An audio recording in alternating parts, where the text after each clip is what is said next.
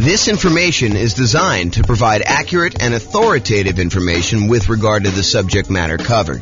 It is offered with the understanding that the presenters are not engaged in rendering legal, accounting, or other professional services. If legal advice or other expert advice is required, the services of a competent professional should be sought. Welcome to the Cincinnati Real Estate Investing and Real Estate Financial Planning Podcast.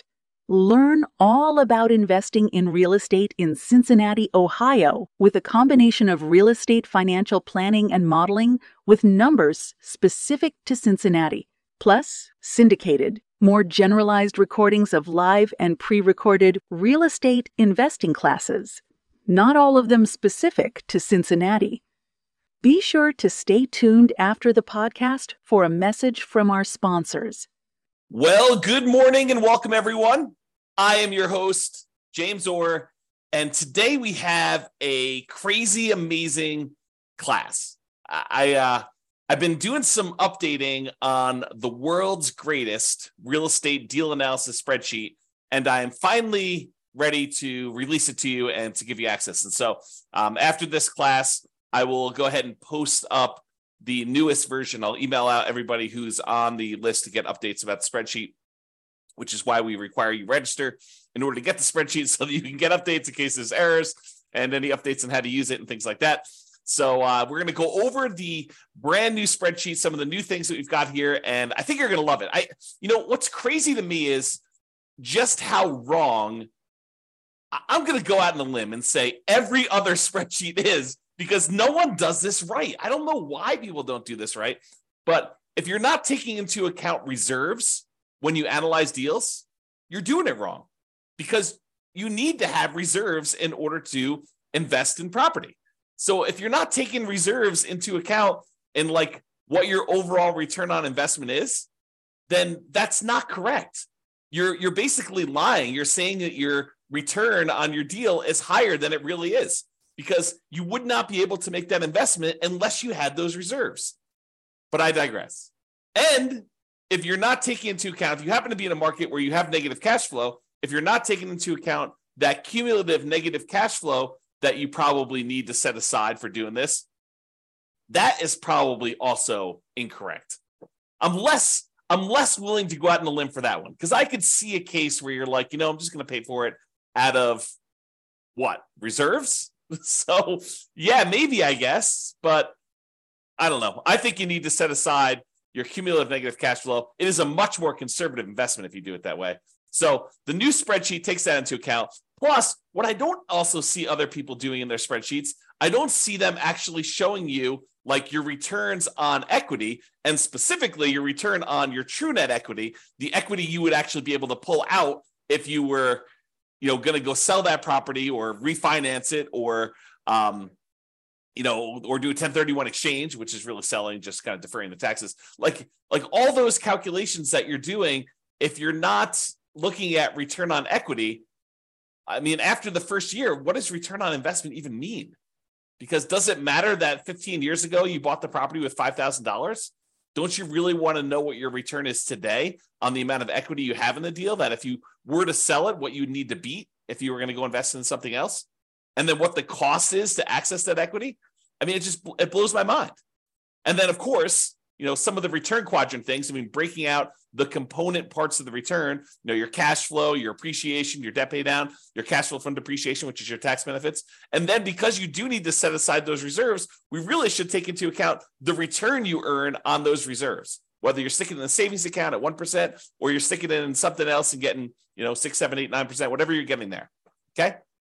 So brand new spreadsheet, updated. I think you're going to love it. So a couple things here. So first of all, you can come in here and just type in whatever address you're doing here. So, type in the address of the property. That will just kind of do it. It's only used for you. It's just for you to remember what you did. Another note here. Always start with a copy of your spreadsheet. Don't use the real one, because you're going to make modifications to this, and some things are going to get messed up. You're going to forget that you did an adjustment in the overrides tab, and you're going to forget that you did that. So you want to go and start with a fresh copy every time, and then go back to the original when you do that. So Or if you have a template, if you're like, hey, look, I know my taxes are always going to be, 1%. So go ahead and put 1% in there and then save that as your template. And then always go back to the template that you've modified to kind of do it. Okay. That being said, that way you don't make any mistakes.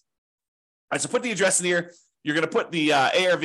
I know I'm going to do a whole series on deal analysis. So I'm not going to go and actually analyze a deal and walk you through the deal analysis. We will do a lot of classes on those. I'm going to do a class on how do you analyze 20% down, 25% down, all cash, lease option, creative financing, nomad, house hacking, BRRRR strategy. We'll do all of this type of deal analysis so that you understand how to analyze every single deal. And then, provided I can get to it, I do plan on allowing kind of a explanation for every city. So basically, any deal you have for any of the kind of modeling analysis that we've done for every city, you will be able to go and I will walk you through the deal analysis for every type of deal that we model in every city using that city's specific numbers and basically showing you the charts for the deal analysis spreadsheet. It won't actually be the spreadsheet. It'll be like my version of the spreadsheet on a website.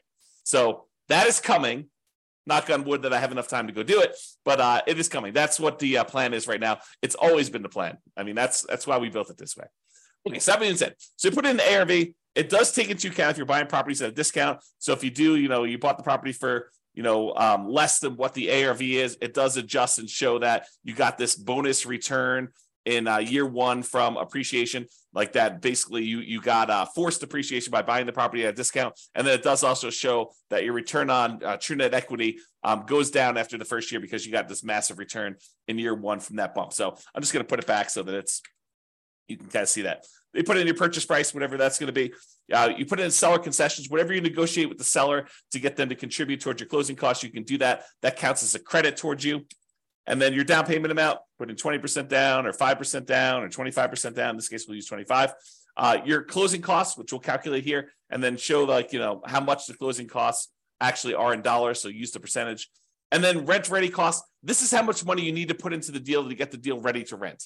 So if you go buy a property and on the inspection report, it's got a whole bunch of repairs listed that you need to go do before the property is ready to have a tenant in there, and it's going to cost you $7,000, you put $7,000 in there. And then this will automatically take that into account. It includes it as part of the investment you need to make in order to get the deal ready to go. So put whatever numbers you want in there, and it will do the adjustment and do some calculations for you based on that. Then this cumulative negative cash flow field is brand new. The idea being this: if you're going to buy a property, let me just back up. In our current marketplace, the last few years, prices have been going crazy up, and interest rates have gone up a ridiculous amount. But even though rents have increased, they haven't quite increased enough to counteract the significant increase in prices and the significant increase in interest rates. So in some markets, in many markets, I'll just say this, it is harder than ever to get good cash flow in every market. Okay. Some markets, you're going to have negative cash flow, especially if you put down a very small amount. If you're going to go do like house hacking, put 3.5% down, it's very likely with the interest rates where they are that you're going to have some negative cash flow on that. And what negative cash flow really is deferred down payment. Because if you had put more down, if you had put 100% down, you wouldn't have negative cash flow, right? If you put 50% down, you probably wouldn't have negative cash flow. But we're choosing, after we do our analysis, we're looking at the numbers saying, look, I'm choosing to put less down. I'm choosing to put 3.5% down or 5% down or whatever down. And so you're choosing to have some negative cash flow. And if you choose to have negative cash flow, we need to take that into account in our deal analysis. And the way that we take that into account is we look at how much negative cash flow we're going to have and for how long. And so what the software does, if we're going to go to the overrides tab and just show you how this works, let me go and let me make this negative cash flow so we can see. So let's say rent on this is, $3,300 a month. Yeah, negative cash flow, it's a little bit negative there. Let's do $3,100, see what it is. All right, so now we've got negative $106 a month negative cash flow. So let's see how this works. So I'm going to go to the overrides tab.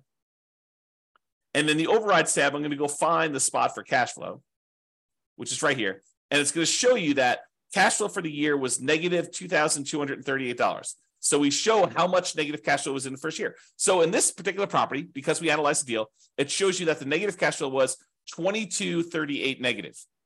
But because rents went up a little bit in year 2. We're assuming rents are slowly creeping up each year. Rents are increasing. In year 2, we're estimating negative cash flow to be only $1,524. And in year 3, because rents went up a little bit, and even though the taxes and insurance and maintenance and all that other stuff increased, it didn't increase enough because our payment is largely a large percentage of that amount. So negative cash flow in year 3 is only $790 for the year. And negative cash flow in year 4 is only negative $33 for the year. Okay. But what we do now is we take the cumulative amount. We add up. The first year was negative $2,238. The second year was $1,524. So the total amount cumulative so far, the maximum amount we had to kind of eat in negative cash flow was negative $3,762, plus another $790 in negative cash flow, put you at $4,552, plus another $33 is $4,585. But since negative cash flow is all zero from then on out, we can look at that, and we can look at this chart and see this little visual shows you like all the way to the end. You can see that there's no more negative cash flow because the property is getting better as we do that. So the maximum amount of negative cash flow we have is this $4,585. Well, if we go back to this main tab over here, whoops.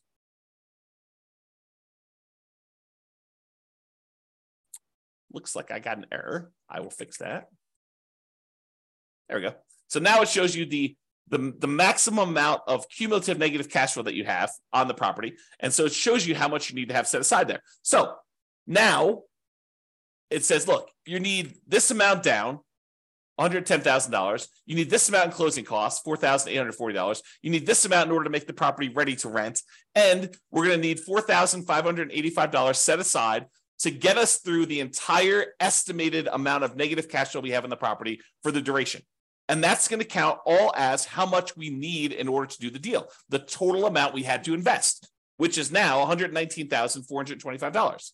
So now whenever we do a calculation for return on investment, how much we had to put into the deal, we do it based on everything: the total down payment, the closing costs, the rent ready costs in order to make the property ready to go, and any cumulative negative cash flow over that entire time that we're likely to have negative cash flow on this property. So now the calculations for return on investment are correct. Before, they were not. Okay? Now, mortgage amount does that calculation, put in your interest rates, loan term, you put in how long it is. Private mortgage insurance, in this case, we're putting 25% down, so we don't have any private mortgage insurance. But if you did, if you're putting 15% down, you put that in here. At what point do we drop the PMI off? So it'll calculate it only until you get to that point for loan to value, and then it'll drop it off. How much rent you're getting on the property. Vacancy, property taxes, calculates those. Insurance, HOA, utilities, put all that in there. Maintenance on the property, setting that aside. If you're going to go calculate a different dollar amount for capital expenses, you could set that aside here. Use the capital expenses spreadsheet that we have, totally separate spreadsheet for calculating how much you need in CapEx in order to do that. How much you're paying in property management, if you're doing that at all, unless you're doing it yourself. Land value and the type of property. So land value is going to be used to calculate your depreciation. The type of property for commercial or residential, either do a C or an R, and it does the adjustment for you there. And then estimate your effective income tax rate so that we can calculate what benefit you're going to get from that depreciation. And then we'll be able to do that calculation correctly. Okay, so you do all that, and then we've got these 9 kind of key areas to look at to determine the deal. And they are in somewhat order of importance or order of timing. It's sort of a combination of order of importance and order of timing. So the first one we got up here is your monthly cash flow in the first year. So you can see, because we dropped the rent on this property in order to show the negative cash flow, we've got negative $186 a month in cash flow. So this is a property that has negative cash flow. But we're setting aside all that negative cash flow so that we don't have to stress about it. That's why it makes it more conservative. So we've got our reserves, plus we got this negative cash flow, okay? So we've got this monthly cash flow amount here, negative $186, but we're getting $227 from that depreciation benefit, the cash flow from depreciation, the tax benefits of owning that rental property. So we're getting money back either monthly or with every paycheck. We're not paying in to the tax system because we know we're going to get a certain amount of money back, or at the end of the year, we're going to get a big chunk back to offset this whole thing. Okay, you look at it either way, but really you're saving that amount of money in taxes, so you're not having to do it. So in this particular case, because you have negative $186 in cash flow, but positive $227 in cash flow from depreciation, your total true cash flow, when we add those two together, is still positive. So this particular property has a positive cash flow, a positive true cash flow, I should say, of $40 a month. So it's not technically negative when you take into account the tax benefits you're getting on the property and the regular cash flow. Now, if you had your normal cash flow and it was $3,600 and you're getting $200 a month of cash flow plus $227, it adds up both of them and shows you your total true cash flow is $428 a month. Okay, but in this case, we'll just kind of keep it back at this negative number so I can show you how this works. Okay, so you can look at that in a glance and see what your regular cash flow is, plus your cash flow from depreciation is. You see those separately, and it sums them up for you and shows you that it's now $40 between the both of them. And that's like one of the most important things I think most people are looking at is their cash flow on their property. The next most important thing I think a lot of people are looking at is going to be like their return on investment numbers. Okay, so we want to know what your return is in year one in dollars. So it shows you $13,200 from appreciation. That's where we're estimating the property value to go up. We've got this negative $2,238 in cash flow. That's the little green bar, and it's negative because we have that $3,100 a month in rent. And then we've got this debt pay down. We're paying down $3,434 on the loan, plus we're getting $2,720 from cash flow from depreciation. So you add all of those up, and you can see that the overall return in dollars in year one from holding this investment is $17,116. So it shows you how much you made in dollars on your investment. Now you're like, okay, that's interesting. So I could see the dollars, but I want to know what the return is on how much I had to invest in the deal. So we'd have the $17,116. If we divide that by our total invested, this $119,425, which includes the down payment, your closing costs, any rent-ready costs, and that cumulative negative cash flow, now we can see that it's 14.33%. Because over here, it shows you your return on investment in year one for that thing. So it shows you what percentage each of these component is. So you're getting negative 1.87% on cash flow. You're getting 11.05% on appreciation. You're getting 2.88% from debt pay down and 2.28% from cash flow from depreciation, your tax benefits. You add all those up, it's 1433.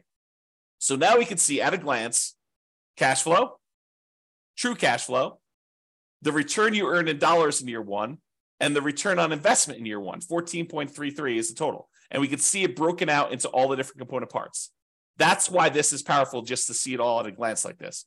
Now, if you decide, look, I'm a 6-month type of reserve sort of guy or gal, and I want to invest in properties, this RIDQ plus R6 says my return in dollars, quadrants, because it shows you the 4 areas of return, plus reserves for 6 months, R6. Okay, so now it shows you how much you earned on or having reserves set aside, earning 1%. So you had 6 months of reserves in this property, so you earned an extra $383 in reserves. But now that we're taking into account the appreciation, the cash flow, the debt pay down, the cash flow from depreciation, and the reserves, we now earn $17,499 in that property. A little bit more than if we didn't take into account reserves.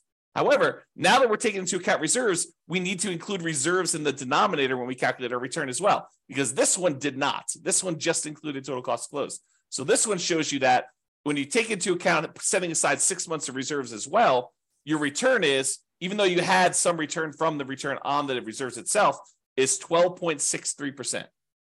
And we'll go into a lot more detail when we do actual deal analysis. I'm just showing you where this stuff is. So this is $17,499, which includes the amount you earned on 6 months of reserves, earning 1%. And then this is 12.63, which is your return when you set aside 6 months of reserves, which is more truthful. Giving people this return is lying, right? Because you're not taking into account the reserves you're getting on your properties. The reserves you need to set aside in order to buy your properties. Okay? So now we know that if we actually put aside 6 months of reserves, and even if we earn 1% on those reserves, you have in the savings account, which I think is prudent for if you have a small amount of reserves, then 12.63% is your overall return, including the return you earned on reserves and taking into account that you had to have the reserves in order to get this return to begin with. So this tells you your overall return. Now, if you're a person who says, look, I'd like to have more reserves, let's call it 12 months, a full year of reserves, but I'm going to take a good portion of that and I'm going to have that invested in something else, something that gets a higher return than just savings at 1%. So we do this one, RIDQ plus R12. R12 is 12 months of reserves, but now we're earning 7 or 8%. I think it's 8% on our reserve number. Okay. So now on reserves, we earned $3,066 for the year. So the total amount we earned is $20,182. Now, a couple of things to point out. Appreciation is the same for all three of these. Cash flow is the same for all three of these. Debt pay down is the same for all three of these. Cash flow from depreciation is the same for all three of these. What's different? This one doesn't have any reserves. This one we earned 1% on setting aside 6 months of reserves in a savings account. And this one is we're earning 8% on setting aside 12 months of reserves in mostly the stock market. Okay, that's the difference in dollar amounts. Now, in this one, we're looking at all the returns divided by just this total amount to close. In this one, we're looking at all the returns divided by the total cost to close plus 6 months of reserves. And this one, we're looking at all the returns, including the return from reserves, divided by 12 months of reserves plus this total cost to close. So this shows you your return. And you can see that, look, if you were going to ignore reserves, if you were going to lie at a cocktail party to talk about how good your returns are, this one is the one you use because that's the one everyone else is using, right? Everyone else is incorrect. But if you actually go and you set aside 6 months of reserves, this is really what you're earning, 12.63. And if you set aside 12 months of reserves and you're getting 8% return on the reserve dollar amount, then you're getting 12.79 total. Okay. And that's why this is important. And that's usually what we look at in order to look at a deal. Now, some people are like, look, that's great. That's all year one stuff and a lot of returns in year one and the return on investment in year one and my cash flow in year one. But what about like your overall return, 5 years from now, if I sold the property? That's the returns if sold.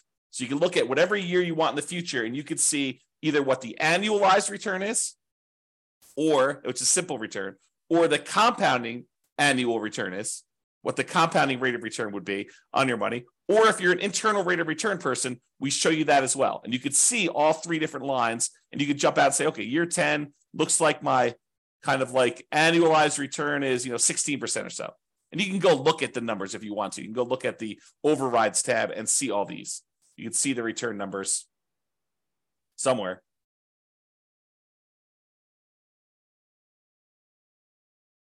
There you go. Here's the returns before and after taxes. So you can go look at those if you want to, okay? Or just kind of estimate it from the chart. You can see how it's doing, right? So this is if you want to look at those different returns. You want to see the internal rate of return? That's in year 15. That's probably around 11%. So you got 11% annualized internal rate of return by buying this property. If you sold it and you paid all the expenses of sale, it does take into account the expenses of a sale. And you can adjust what those are in overrides.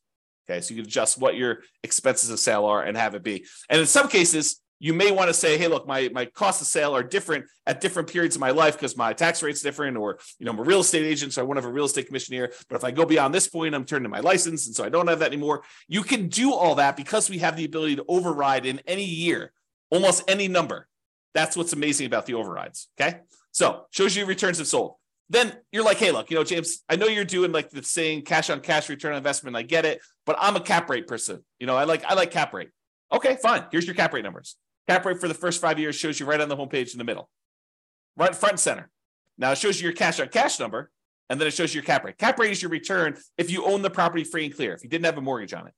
It shows you what your return is, your cash return, cash flow return, if you did not have a mortgage on the property.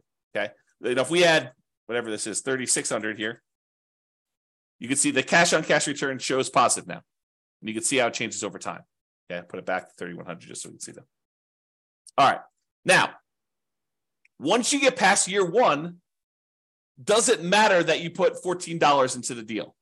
No, now we're really concerned about, what is the return I'm earning on the equity I have in the deal? Because what we want to say is, look, I have this property, and what if I took the money I have in the deal and I wanted to go take that and invest somewhere else? Could I go take that money and invest somewhere else? And if so, what am I currently earning on that money that I would walk away with that I could go invest in somewhere else? That way I can compare it to what I would invest in. If I'm going to take this equity out of my deal and get 11% return, well, what am I earning on that amount of money in the deal right now? What is the return I'm earning on that money that I would walk away with? Because that's what I need to compare it to, so that if I took the money and invested in somewhere else, I could compare those appropriately. And so now what we're looking at is your return on equity. And specifically, not just the return on equity, which I think is wrong, right? Like, I like the idea of someone, okay, look, if you're not going to look at return on equity at all, that's like one level of wrong. If you say, look, I understand what you're saying, and I really should be looking at my return on how much equity I have, that's a step in the right direction. But it's still not right. And I still see people doing this. I still see people doing like looking at the return on equity like that's a real number. It's not a real number because you don't really have that equity. In order to access that equity, you got to do something. You got to either refinance the property or you got to sell it. I mean, that's how you get at equity. So you need to take into account, what does it cost me to get at that equity? If you're not taking that into account, then you're fooling yourself because that's not a real number. And I'll show you here in a second that that's not a real number. It's a significant cost to get at this equity. Okay. So this shows you, though, the return you're earning on that true net equity. Your true net equity is your equity after you subtract out closing costs, real estate commissions, capital gains taxes, and depreciation recapture tax. All the expenses you have of selling a property and getting out of the deal. That's what true net equity is. So this shows you now your returns on these 4 different areas, plus your return on your total return. So the green line, everything matches. Green is always cash flow. Your green line is going to be your cash flow return. Starts off negative in this case and kind of grows up here so that your return on equity over time eventually is pushing 4% or so. Okay, that's sort of like your cap rate over time. That approaches cap rate, right? Debt pay down return starts up here, kind of drops down, it kind of continues on, drops down a little bit. Appreciation return shows you what that looks like over time. And then your cash flow from depreciation number looks like that is. When you sum all of them up, it's this dotted line. So right now, when we first got the deal, in year 1, it looks like your overall return on true net equity is just below 20%, probably 19.12 looks like. And then your return as you get to year 10 or so, I don't know, it's probably in this ballpark of whatever that is, 15%. So your return on true net equity is 15% there. So you can see how this changes over time. And of course, if you want to go look at the overrides, you can look at your return on true net equity right here, return on true net equity quadrants. So it shows you each year's numbers and breaks them down for you. So you want to go look at year 16? Okay, year 16, you're getting 6.25% from appreciation, 3.35 from cash flow, 2.92 from debt pay down, and 0.83 from cash flow from depreciation for a total return on true net equity of 13.35. Okay? All right, so you can see the true net equity numbers and how that works out over time. Typically, your return on true net equity drops off. On a finance property, it tends to decline over time. Okay? Now, as I told you before, these are like in order of what I think are probably like most important or over time. So when you're buying a property, you're tending to look at these, maybe these. This becomes less important when you're initially buying. Some people might glance at it, but this is more like hey, how does my property perform over time as I look at this? And that's why it's there. Now, annual key metrics. Some people they're like, hey, look, I really want to know what my gross potential income on a property is. I really want to know what my gross operating income is on a property. I really want to know what my operating expenses are or my NOI, my net operating income. Okay, fine. Here they are, right here for year 1. If you want to see what they are for other times, that's all right here. So you can look at the overrides and see it at any different time. Here's your net operating income numbers going all the way across. Here's your operating expenses. Here's your gross operating income, your gross potential income. You can see all those for any year if you want to see it, and you can override them. One of the nice things about the spreadsheet, which I probably didn't mention, is this allows you to track your investment, not just when you buy, which is what most spreadsheets do, but you can go in here and using the overrides, you could say, well, I expected my cash flow to be this in year 1, but it ended up being this. And if you change your numbers in the overrides for what your cash flow actually was, or what your appreciation actually was, or what your CapEx was, or any of these numbers, it then updates the spreadsheet so that you could use this to track your performance over time, not just when you buy. All right. All right, so it shows you your annual key metrics if you want to look at those. And then if you want to see your non-loan expenses, how much are you spending on vacancy? How much are you spending on property taxes? How much are you spending on insurance? How much you spend on HOA? How much you spend on maintenance? All these different numbers here, you can see those at a glance if you're concerned about those. And it shows you year one numbers for that, the annual numbers there. Okay. So those are sort of like, I don't know, what I would call less important metrics for most people. But if you want to see them, not only are they available in the chart, they're also available in overrides. Okay. Now, this is arguably, in my opinion, one of the most important things to look at next, yet no one has it in their spreadsheet. I don't know why. It blows my mind. But really, don't you want to know how much equity, specifically true net equity, you have in your property, or cash out refi equity you have in your property at any given time in a property? Like, you want to see that, right? And how much does it cost you to access that? Well, this is this. So the dark lines that are kind of increasing over time, that's your true net equity and your cash out refi equity. The really dark one is how much money you have in true net equity, the amount of money you would walk away with if you sold the property and you had to pay closing costs, real estate commissions, which can be zero. You can override that number.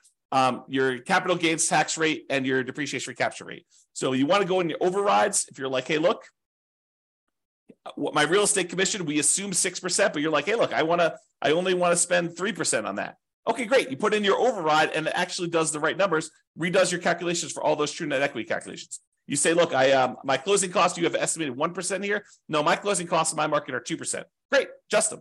What about closing cost dollar? You're like, hey, it's not really a percentage. It's more like $5,000. Okay, put in $5,000. Or your real estate commission dollar amount. You want to change that?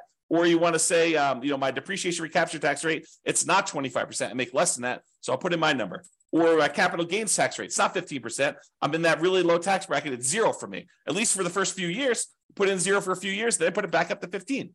You can adjust all that, and it will do the calculations and update all the charts correctly for you. Okay, so this shows you how much true net equity you have. It's this dark line. So, by year 10 or so, you've got about $200,000 and change in true net equity. But what about if you wanted to do a cash out refi? Well, that's different, right? Because the cost to get at the money is different.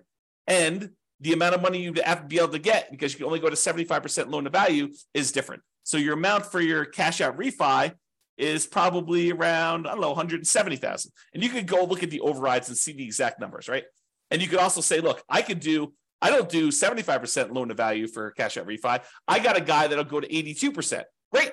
Adjust to 82% right here. We have an adjustment for that. It's an override. So go ahead and do it. Or my cost to get out my refi, it's not 1.5% in order to do that refinance loan. It's only $500. Okay, fine.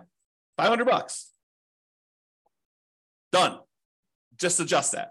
And it does it for you. Okay. So this allows you to do that. Now, these dotted lines, they show you what percentage of the money you're taking out were expenses to get at that money. It costs you money to do a sale. It costs you money to do a refi. So how much did it cost you as a percentage of the amount of money you're taking out, right? Because I want to know, look, how expensive is this money to get at? And so these numbers show you how expensive it was. This like dotted line here shows you that, you're looking at this other scale, about 40% of the money that I would get out were spent in order to get at that money.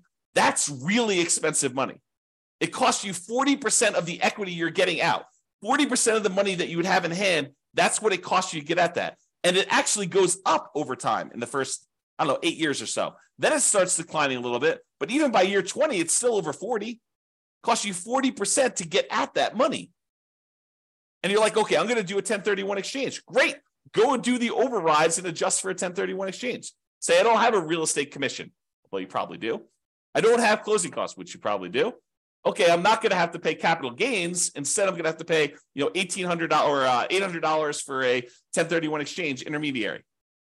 Okay, put those numbers in. I'm not going to have depreciation recapture now. Sure, but you're kicking the can down the road too. And so even though your costs may go down, you still have that later on. Now, this one is the darker dotted line is your cost to access cash out refi equity. Well, that starts at almost 40% too, but that drops off really quickly. So that by year 10, it's only about, 5% of the money that you're pulling out is what it costs you. So it's calculating what percentage of the money you're pulling out in order to access that equity. So this is your equities and the cost to access, and specifically your true net equity and your cash out refi equity. honestly, it's probably like a true net cash out refi equity because we're looking at the cost there. Okay. Now you may say to me, James, but if I'm doing a refi, I'm actually just borrowing that money. Sure. Yeah, I agree.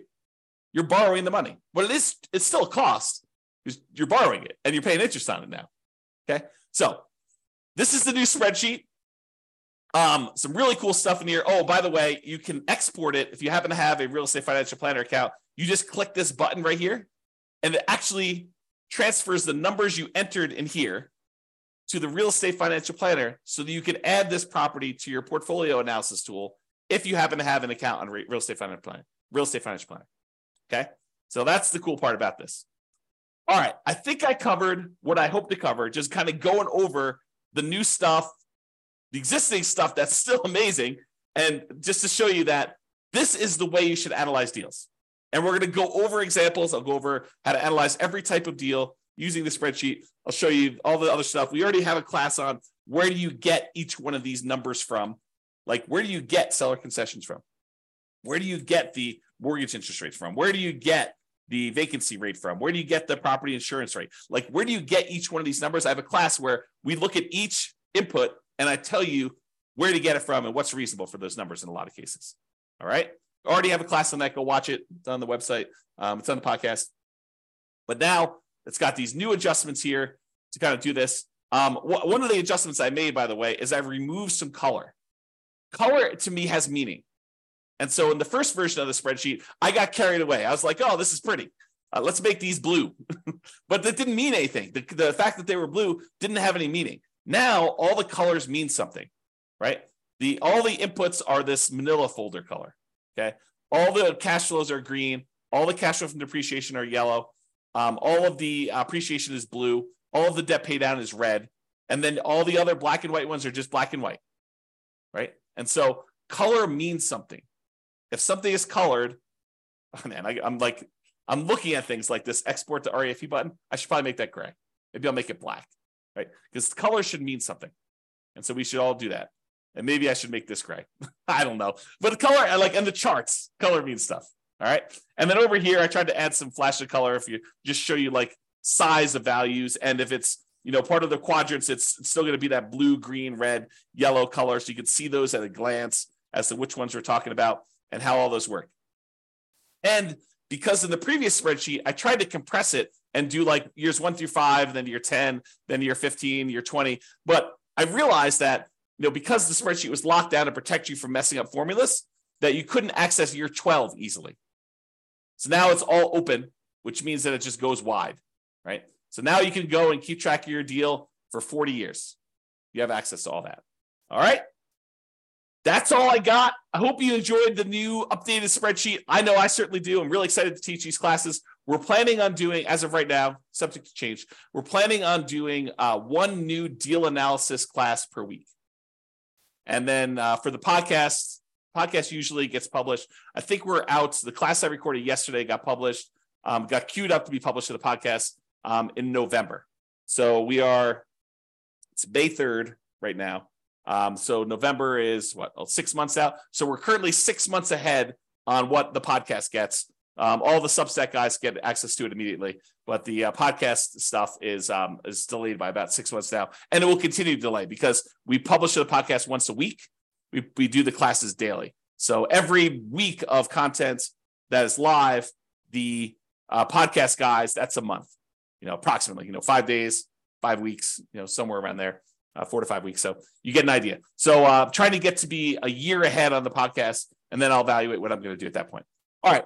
That's all I got. Super excited for you guys. I will get the new version of the spreadsheet out to you, but I hope you enjoy it. Hope you like the new spreadsheet, and we will do deal analysis, and I'll cover a whole bunch of stuff for you. Thanks so much for coming on.